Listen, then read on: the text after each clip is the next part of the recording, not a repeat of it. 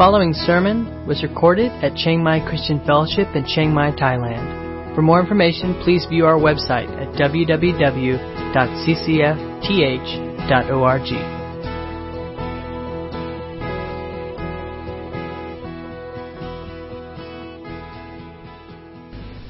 We're going to be looking this morning in Hebrews chapter 11 one last time as we wrap up. A great look at what faith is from this very famous passage on faith. So let's read from this morning from Hebrews 11:28 through 40. Hebrews 11:28 through 40. By faith he, that is Moses, kept the Passover and sprinkled the blood so that the destroyer of the firstborn might not touch them. By faith the people crossed the Red Sea as if on dry land. But the Egyptians, when they attempted to do the same thing, were drowned. By faith the walls of Jericho fell down after they had been encircled for 7 days. By faith Rahab, the prostitute, did not perish with those who were disobedient, because she had given a friendly welcome to the spies. And what more shall I say?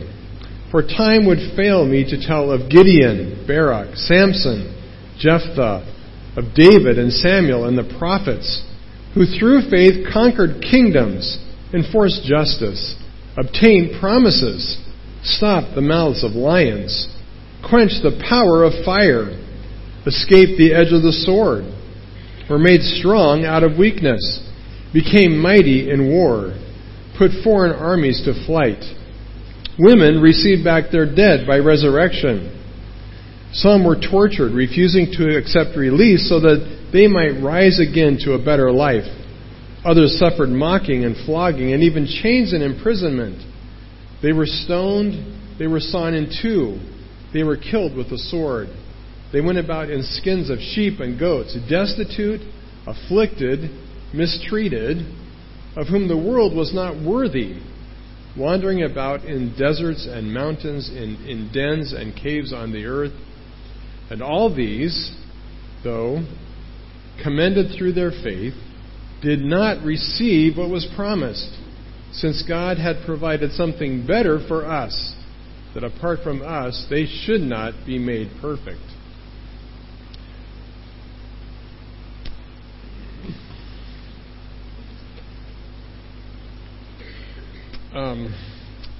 I don't know what kind of background or tradition you came from or how you experience faith. And as we've been talking through this series, oftentimes we hear these stories and you read Hebrews chapter 11 and you hear about shutting the mouths of lions and quenching the fire and conquering the enemies, and we're like, yeah, I want that kind of faith.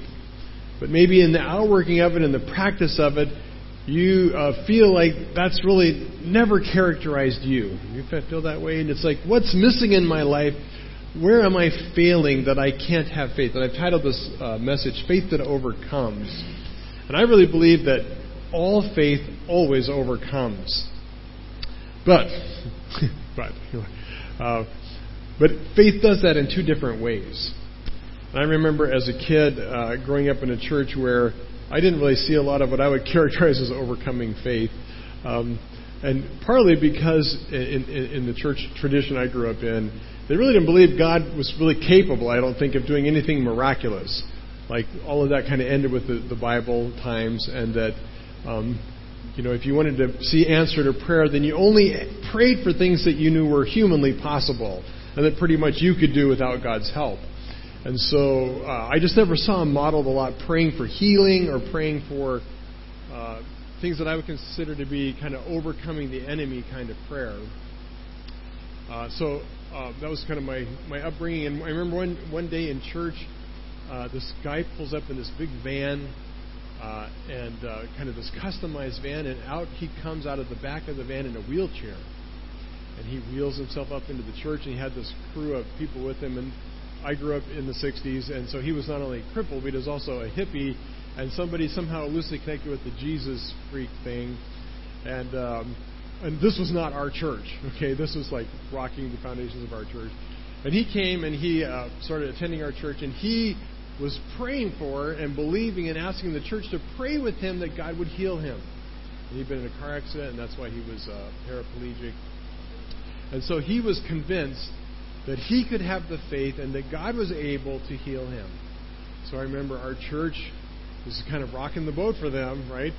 And they had never done this, but they prayed for him and prayed for him for a long time. Many weeks and months went by, and he never walked.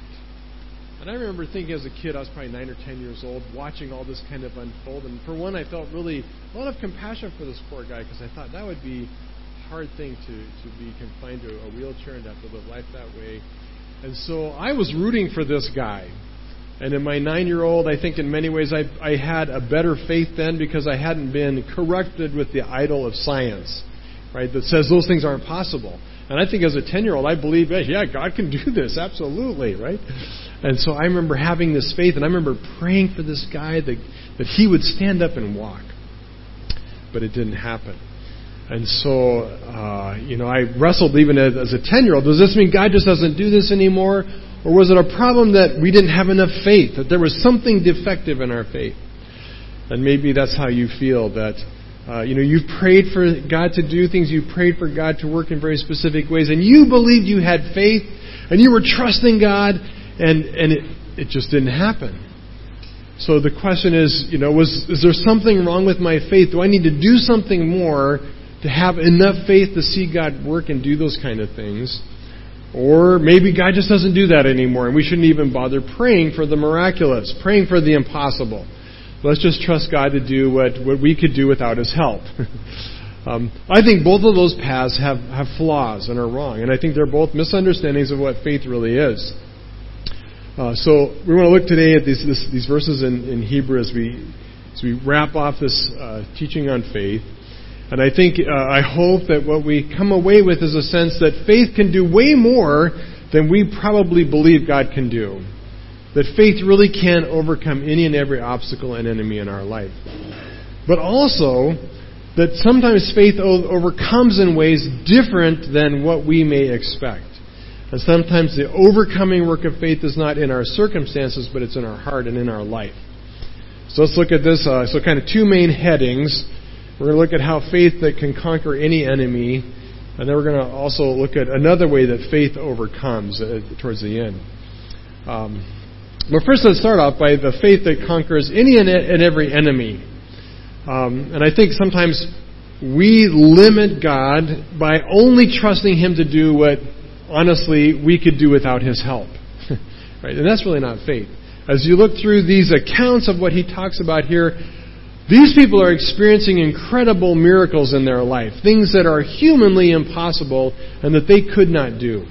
And as you look through actually the whole chapter, and we'll go back and pick up a little bit on the last 4 accounts with Moses and Rahab, we will see that God moves in incredible ways in their lives. And I believe that God still wants to do that. And He is able to defeat any and every kind of enemy.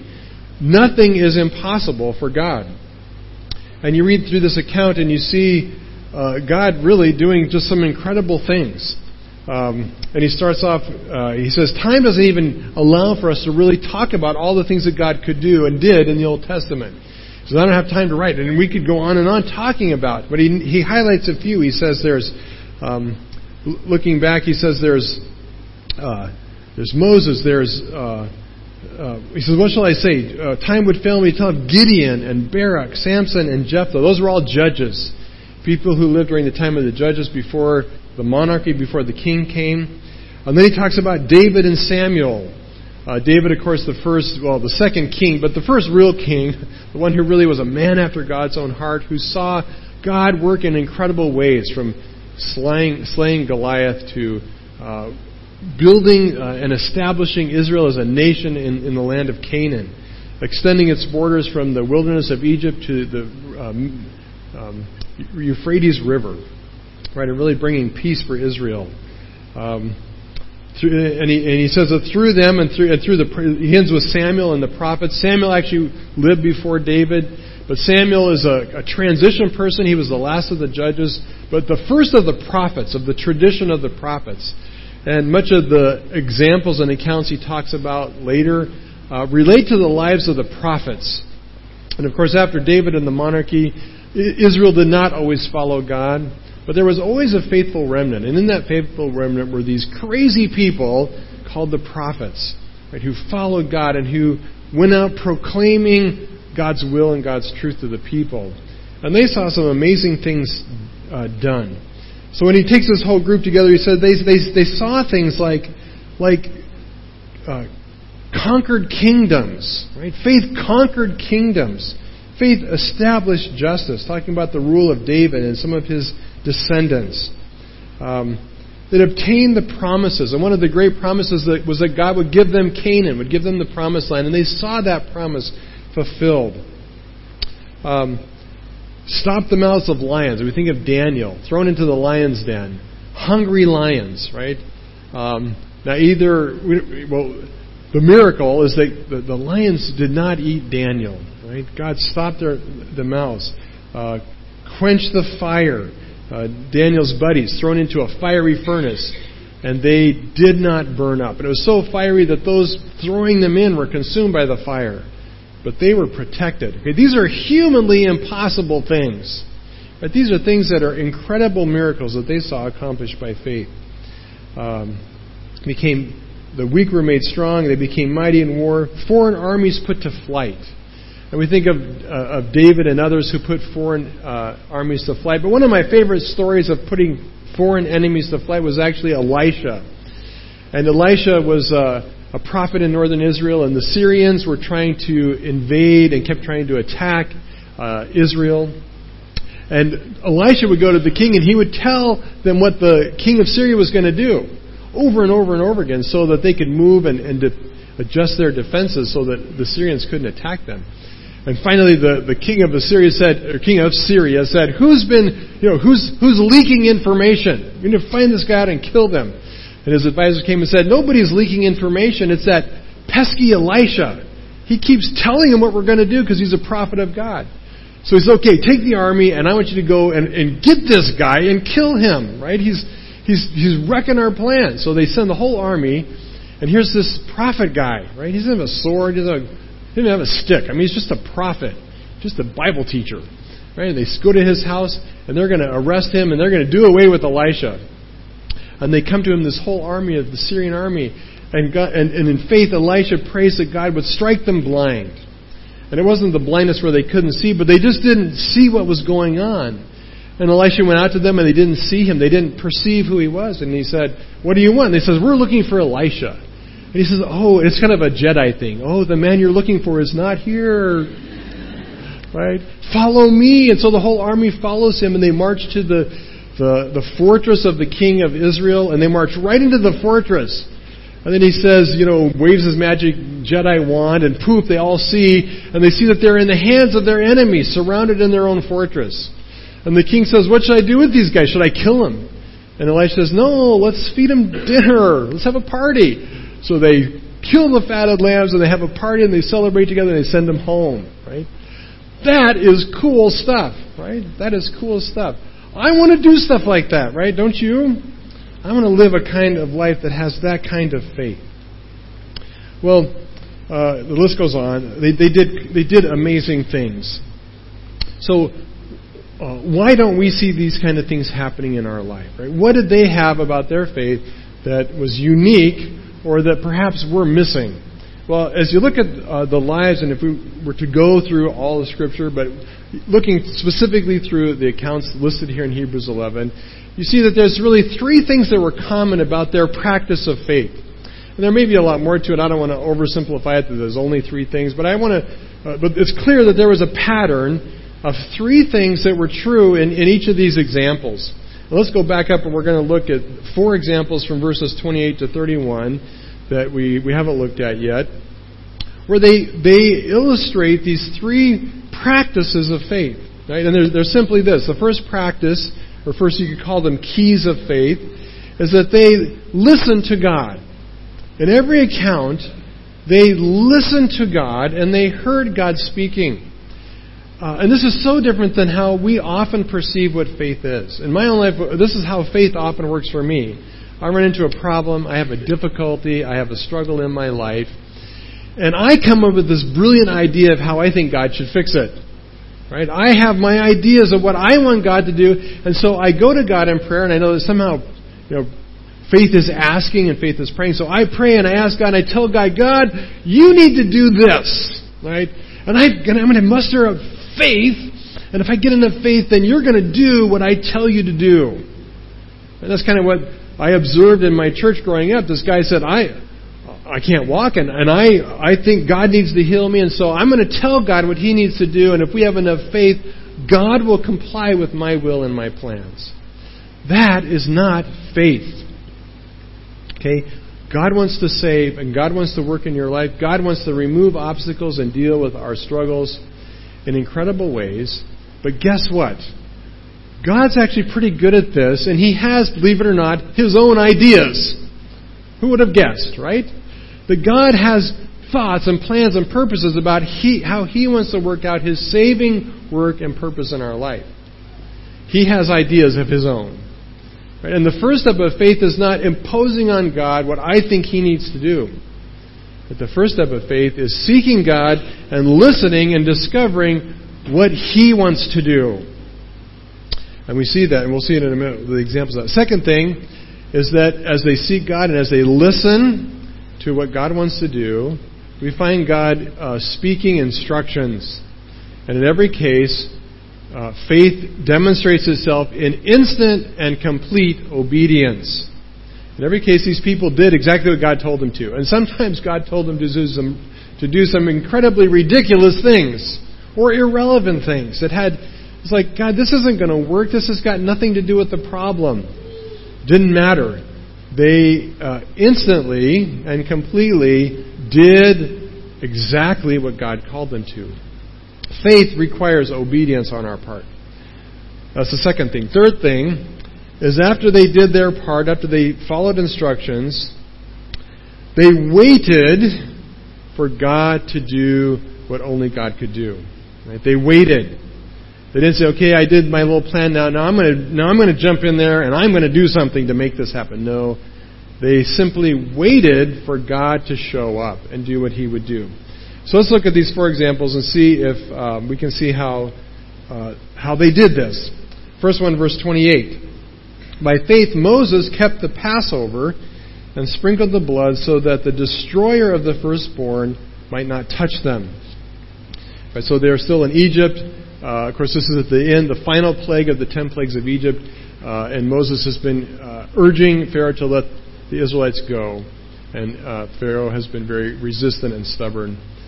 And so the last plague is that God is going to send a death angel, and He is going to take the life of every firstborn of every household in Egypt. And notice what Moses does not do. Moses does not go to God and say, God, we need a vaccine, right? You got to send us a shipment of vaccine so we can vaccinate our children, right?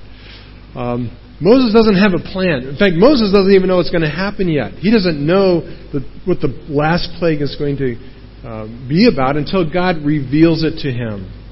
And God reveals how He is going to use this last plague to secure their freedom, and finally Pharaoh will release them. And along with the plans of how He's going to do this by killing the firstborn of the Egyptians, He instructs Moses what he needs to do to protect the firstborn of Israel. And of course what they need to do is go kill a lamb, take the blood, and paint the doorframe of their house. Now, if you're Moses, you might be thinking, that's just kind of weird. Okay, you want us to take a lamb, kill it, take the blood, and paint our doorframe with the blood. Okay, I don't get it, right? But Moses does not ask questions, right? He doesn't question God. He doesn't say, I don't see the relevance of this. I don't get the point of this. No, he simply instructs the people to obey with what God instructed them to do. And the people in faith also did exactly as Moses instructed. And they killed the lamb and they had a Passover dinner. The roots of what we celebrate in communion trace back to that very feast. And they took the blood and they painted the doorframe. And when the death angel came, it saw the blood of the substitute, right? It saw the blood of a lamb that was killed in the place of the firstborn. And it teaches a principle that's true throughout Scripture and in the New Testament, that there can be a substitute, that when a life is required, that the blood of another can stand in the place of that one as a substitute, and death will pass over. Death will pass by. This is a great passage when we think about our own children and grandchildren, about our desire and heart to protect them. Right? Do you feel the urgency, the need to protect your children, to protect your grandchildren? I do. And I see the world around us, and I see the things that kids today have to deal with, and the craziness of a world that's just jumped off the moral cliff. I mean, we've abandoned morals. We've, as a society, have abandoned truth. A world that's moving farther and farther away from God and mocking everything that we believe and hold dear. How do you protect your kids from all the messages and all the worldview that they are submerged in? Well, we might have our plans, right? We might have our ideas of what we need to do to put our kids in a bubble, to protect them and insulate and isolate them from all these corrupt ideas and influences. And so maybe we do that. Maybe we labor and do everything we can to protect our children, both from physical harm as well as spiritual dangers that are around them. But to do that is to not walk in faith, right? What we need to do is first of all, we need to seek God's plan, right? Does God have thoughts and ideas about how to protect our children from the world? Well, He might. He just might have an idea or two, right? Might it be good to consult Him? It might, right? It might be good to say, God, I don't know everything that you know, and I don't know all the ways that Satan can throw fiery darts at my children. I don't know all the ways that Satan can twist thoughts and the way he will invade them with his lies. And what's more, if we're honest, we have to come to know and understand we can never protect our kids. Right? You are not Superman or Supermom enough to do that. Right? You cannot be the force field. The force shields that's going to protect your kids. Right? We need to seek God and say, God, what is your plan? Your plan is to save our children. Your plan is to bring salvation and rescue. Your plan is to protect. Right? How are you going to do this? And seek Him. And I believe that God will give specific instructions and direction on how that will work. And some things we know because He's revealed it in Scripture. We need to love our children. We need to raise them up in the nurture and fear of the Lord. We need to teach them the Word. We need to mentor and disciple our children and reassure and affirm our love for them. Those are things that build in them the kind of foundation that helps them resist all the junk in the world. We need to spend time with our kids, and we need to invest in their lives. But beyond that, as you seek God, God may give you very specific things that He asks you to do to protect your children. And you need to do those things. Maybe it's to pray over them at night, or to pray over a blessing over them when they go out in the morning. I don't know what God will specifically lead you, but He will give you specific things, right? Because He has a plan, and it matters what His plan is. And then thirdly, and this is the hard part, we need to do what? What's step number 3? Panic and worry and be super, mom, helicopter mom, right? Isn't that it? Oh, no. That was not it. It's what? Wait for God to do what God will do. Right? Wait for God to do what God will do.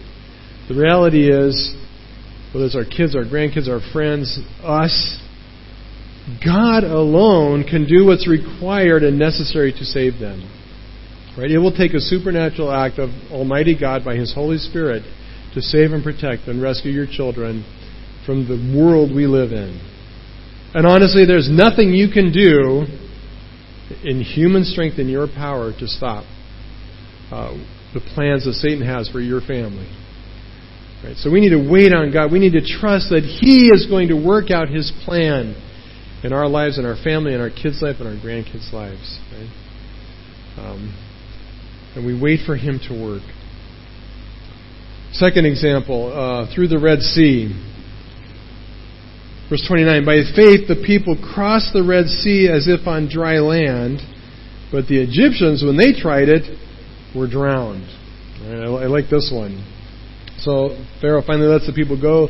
Moses leads them out into the wilderness, and God leads them right to this huge, massive barrier, the Red Sea. Right? Not a little lake. This is a sizable lake, possibly even an inland part of the ocean. We don't know exactly where it was, but this was not something you're just going to walk around. Right? To make matters worse, Pharaoh decided he didn't like this idea. He starts chasing them with the army. He wants to drag them back to Egypt. So they've got the enemy pursuing them from behind and this massive obstacle ahead of them. Right? What does Moses do? Moses says, I got this, God. I know it will work, okay? We'll make a floating bridge, and we'll lay out that floating bridge and we'll walk across it. Right? Or maybe you can give us like shovels and we'll just shovel our way through the lake. Right? Stupid ideas, right? And Moses does not go to God with his idea and his plan and say, God, you need to provide the wood so we can build this floating bridge. No, he seeks God's plan. And God says, wait, do you see what I'm going to do, right? Forget the floating bridge. I'm just going to part the water. And your part, Moses, is to hold out your staff and just part the water. And the people's job was to walk through, which was also an act of faith, right? Think about this. Moses parts the water, the whole lake, massive lake, splits in two, and it says the water was piled up on both sides, right? Are you going to walk down into the middle of all that? Like, that's faith, right? How long is it going to be before this whole magic trick fails and the water returns and we become guppies, right? But they had faith and they walked out through the lake, right? Egyptians tried it as well, but guess what? Their faith was not as strong. And it didn't work for them. And it says they were literally swallowed by the lake. And so, same thing. Moses listens to God. God, what do you want me to do? What is your solution for this problem? There's this massive obstacle ahead of us. We don't know how to get around it or through it or over it. What's your plan? And when God gives clear and specific instructions, He does exactly what God says. And they walk out into this lake. And they wait to see what God does, and God works and moves. And not only does He save them, but He destroys their enemies. What obstacle is in front of you right now that's preventing you from going forward? Right? What in your life is the barrier that right now you are bumping up against that has just got you stuck? How are you dealing with it, right? Are you telling God what He needs to do to solve it for you because you've got better ideas than Him? Like, this is me, right? I'm not talking to you. This is me. This is what I do. I'm good at this. God, I got this figured out. I know what you need to do, right? And the reality is that some of us, not all of us, but some of us love to fix things. Some of us by nature are fixers and problem solvers, right? And we're good at this. Like, we'll fix our own problems. We'll fix everybody else's problems. Just come ask me. I'll tell you what you need to do. Because we love to solve people's problems. And so, problems come into our life and we're just naturally bent to, I'm going to fix this. I got ideas, right? I'm going to solve this. I'm going to work this out. We'll make a way. Right? Red Sea, no big deal. We'll come up with hovercrafts and we're going to come up with something, right? But we're not really walking in faith when we do that. The only faith we have is faith in my wisdom and my human ability to solve the problems. That's not walking and living in faith. Right? We need to stop and pause and seek God and say, God, what is your plan here?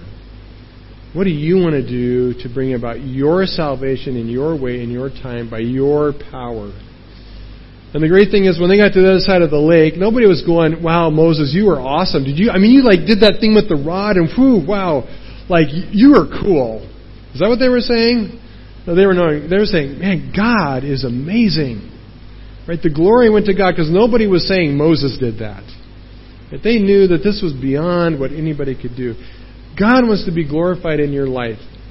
And I hate to break this to you, but He is not going to be glorified in your life by how good you are at solving problems. Right? You might be glorified, but God's not. Right? He will be glorified in our life when He shows His power to save and accomplish and do things His way. Right? Are we waiting on Him? I remember, I'm so bad at this. I just one of thousands of examples I could tell. I remember one time we had to it's time to renew our visa, and we had to come up with the 1,900 baht per visa, and I didn't have any money. I had zero money, none. I didn't have 10 baht, right? And so we're going to the office. I'm thinking, what am I going to do? And so what do? Well, I come up with my own plan, right? Do I stop and seek God and ask God what His plan is? No, I have my own plan, and I get out my credit card.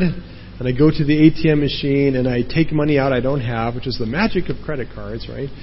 And I get the money, and we go to the immigration office, and as we're getting they want your passport, so we're digging out our passports, and Denise digs out her passport, and out of her passport falls money. I don't remember even now how many 1,000 baht bills, but 1,000 baht bills were just falling out of her passport. Like, see, God had a plan. She hides money everywhere, and this happens often for us. So God has a plan, and I kind of missed it because I wasn't seeking Him and trusting Him. He was trusting me. Okay, next one. My favorite one of all of these three. By faith, the walls of Jericho fell down after they had been encircled for 7 days. I really like this one. So they finally get through the wilderness, get through the Red Sea, 40 years, kind of a few detours along the way. They end up at Canaan, and Moses has died. Now Joshua's in charge. He's commander-in-chief, and they march into Canaan, and the first obstacle before them is the city of Jericho. And for this case, God's already made it clear way back, even with Moses, and even back to Abraham, the promise. The promise was that God was going to give this land to Israel. So Joshua didn't really need to go and pray and seek God so much on this one. He just needed to read the promises, and the promise was clear and had been repeated over and over that God was going to give them this land. And not only that, but that God was going to drive out before them their enemies. That God was going to push them and drive them out and destroy them. So Joshua has the opportunity now to walk in faith and live that out. But he doesn't just say, okay, God's going to drive them out. We're just going to go charging against Jericho. We're just going to throw ourselves against that massive stone wall, and God's going to just drive them out. No, he also stops, even though he knows these clear and specific promises. He stops and he seeks God. He says, okay, God, what do you want us to do? I know you're going to give us the city. I believe that. But how? What do you want us to do to take this city? Build battering rams? Are we going to get some catapults? Are we going to get some dynamite? I mean, what's the plan here? And I love what God, so he listens, and God gives very clear, specific instructions. He says, I want you to go down to that city, and I want you to just walk around it. We're just going to march around it once for 7 days in a row. And I'm sure Joshua's thinking, okay, there's a city, there's a big wall, we want to destroy it. Okay, give the plan to me one more time, right? I think I missed something here. He says, no, I want you to just go there and walk around the wall. Okay, well, that's what we'll do then. And so he listens, he gets the instructions from God, and he obeys, even though it just seems so ridiculous. So ridiculous.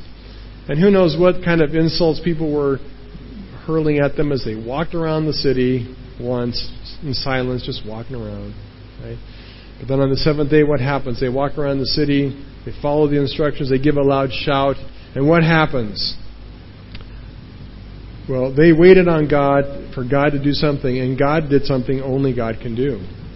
The walls just fall down, right? They just collapse on their own. Boom. Gone, right? And again, nobody said, wow, Joshua, that was cool. No, it was clearly God who did that. What in your life, or maybe put it this way, what person in your life is a Jericho, right? Person or situation you're dealing with where you are just meeting with these massive walls of stone resistance. Right? Maybe it's somebody that you're trying to share the gospel with. You have such a burden, you feel like God's called you to be sharing the gospel with this people or people group, and you're just meeting with resistance. It's just a stone wall. Right? There is no give. There is no penetrating that barrier. Maybe it's somebody that you're in a relationship with. Maybe it's a spouse or a coworker or your children who are just a massive fortress of stone that is resisting you at every turn. Right? How do you deal with that? Maybe you're like me, and what you do is you just throw yourself at that wall. You're going to batter that wall. You're going to be the human battering ram, and you're going to batter down that resistance, right? Either through your charm or your brains or your convincing arguments, right? You are going to break through that resistance on your own. And what happens when you do that? Well, mostly you just end up coming away pretty bruised and battered. Not to mention, the damage you may cause in the relationship. What should you do? Well, what are the 3 steps? Seek God. God, what do you want me to do? Right? What do you want me to do in this situation? Lead me. Right? See what He says. Secondly, do what He says. Right? Do what He says. And thirdly, wait for God to do what only God can do. I remember just recently, Denise and I got another foster child, 7-year-old, who you've maybe seen us running around with. Came from a very difficult background and past, and so she came to us very wounded and very afraid. And the first few days were pretty tough because she was a Jericho. I mean, she was just resistant, and a lot of because she was afraid. But resistant, and she did not want to be at our house, and she made that very clear. She did not want to be with us, and you could just see this impenetrable fortress that she had encircled herself in, and it was a little painful because you feel for her, you want her to feel happy, and there was just nothing we could seem to do to break through. So I felt like, God, what should I do? And we prayed, and I just felt like God saying, just show up and be there, right? Just kind of like Jericho. Just show up and just walk around the wall, right? Just be a presence there. So I started doing that. I just follow her around. I'd sit down by her, and she couldn't get away from me. I just kept haunting her. Right? And I didn't say anything. I just tried to be a presence there, right?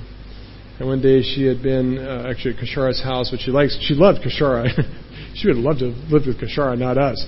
It wasn't an option. So she'd been at Kashara's house. She came home, and it just kind of made it 10 times worse because she was like, I want to be there. I don't want to be here. And so she had just really shut down. And she was a fortress. But just trying to be there, just show up, just march around the wall, right? Be a presence. And praying that God would break that down. And we're eating dinner and just poof out. It's like somebody flipped a switch, and she just started talking. And I mean, she started talking. She hasn't shut up since. She just went up. She just started talking, telling us everything. It was like the wall came down, and she started to open up her heart. But it was something that God did, right? It was something God did. Last one, Rahab. By faith, Rahab the prostitute did not perish with those who were disobedient because she had given a friendly welcome to the spies. Real quick on this one. You know the story. She was a resident of Jericho. Amazing thing about her is she's got some strikes against her. First, she is a Canaanite, right? She's the people that are going to be pushed out, right? She's not an Israelite. She's not a child of Abraham. She's a Gentile. Secondly, she's the enemy, and she's the enemy residing in Jericho, in the city they're trying to destroy. Thirdly, so 2 strikes against her that she's not one of the people of God. But thirdly, even in her own culture, she's the bottom rung, right? She's a prostitute, right? She's not a good person, not a moral upright. She's not the mayor. She's not like some moral upstanding citizen. She's a prostitute. Can God help people like her? Now, this is really the most beautiful story of the 4 because the message here is that faith is not for super spiritual people. Like you could read about Abraham and Noah and Moses and you could think, wow, faith is for like really godly people who have their life together, who are leaders, who are spiritual, like together. But I'm not that person. Like I'm a person with a history and a past and problems. Well, Rahab is our hero. Right? Because faith works for her just as much as it worked for Moses and Abraham. Right? She listened to God. Now, I don't know that she prayed, but she was pretty perceptive, and she saw what God was doing through the Israelites. And she saw that they were coming, and she knew that God's purpose and plan was to destroy Jericho and to drive out the nations before Israel, and that God was going to give this to His people, this land to the Israelites. And so she knew what God's plan was. And she did what she knew was right. She welcomed the spies. She helped them. She did the right thing as much as she knew. She was obedient in what she knew. And when the spies left, she said, "Will you spare my family?" And they said, "Yeah, but here's the deal. You need to take a red cord and tie it from your window out the wall so it'll be visible. And you must not leave your house. And you must gather everyone you want to be saved." And she was obedient to those things. And then she waited for God to do what only God can do. And this is amazing.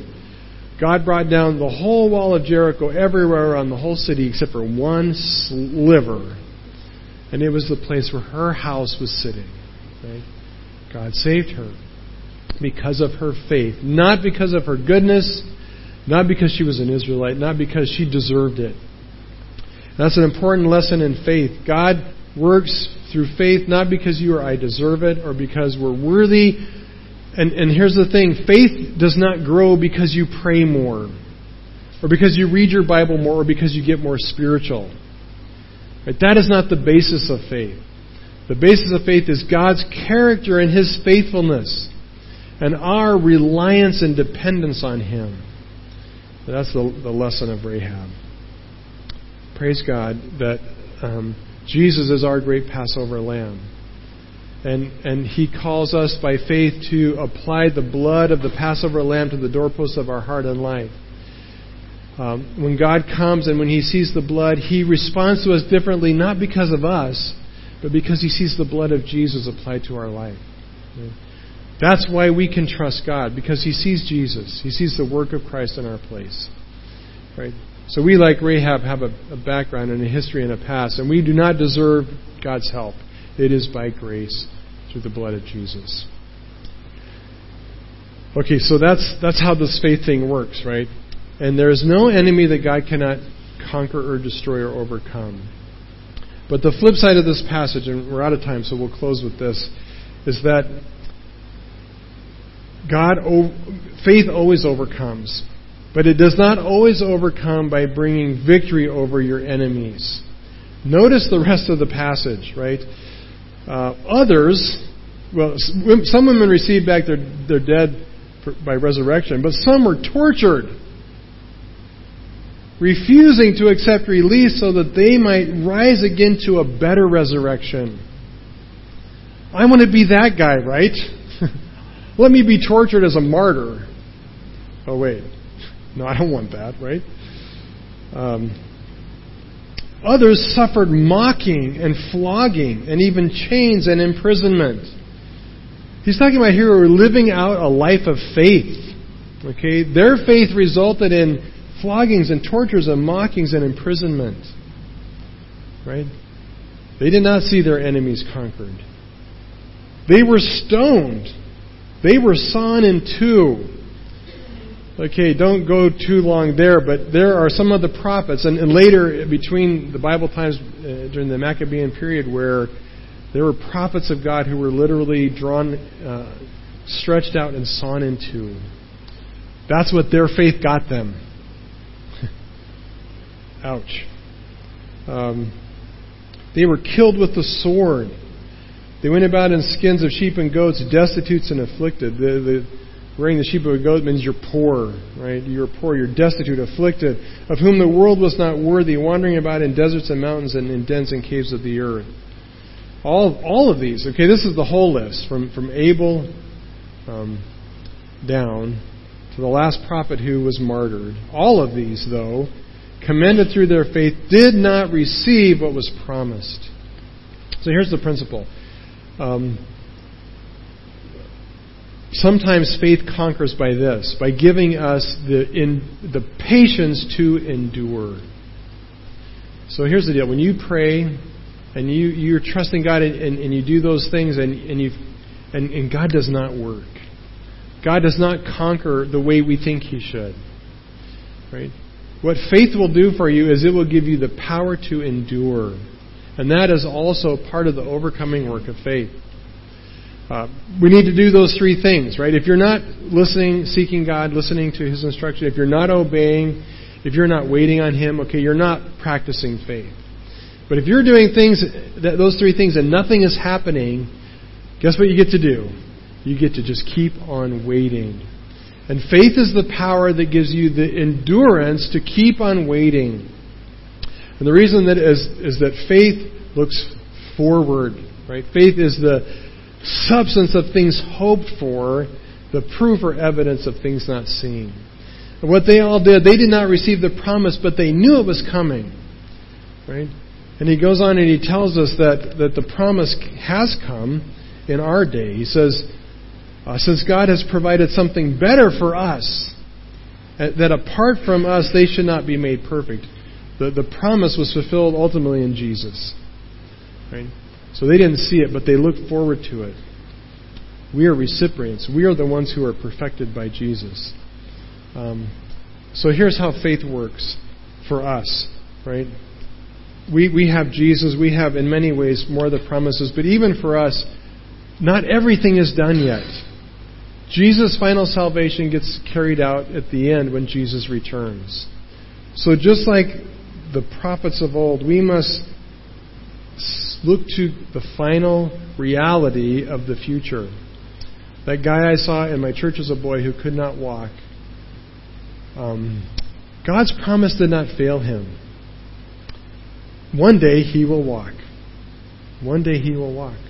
One day he will live for eternity with a whole new body, and he will not be in that wheelchair anymore. Right?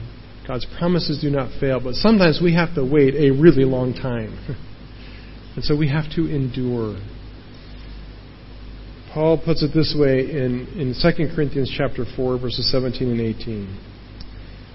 He says there is suffering, right? We need to be prepared by faith to endure suffering. But he says, for this slight momentary affliction is preparing for us an eternal weight of glory beyond all comparison.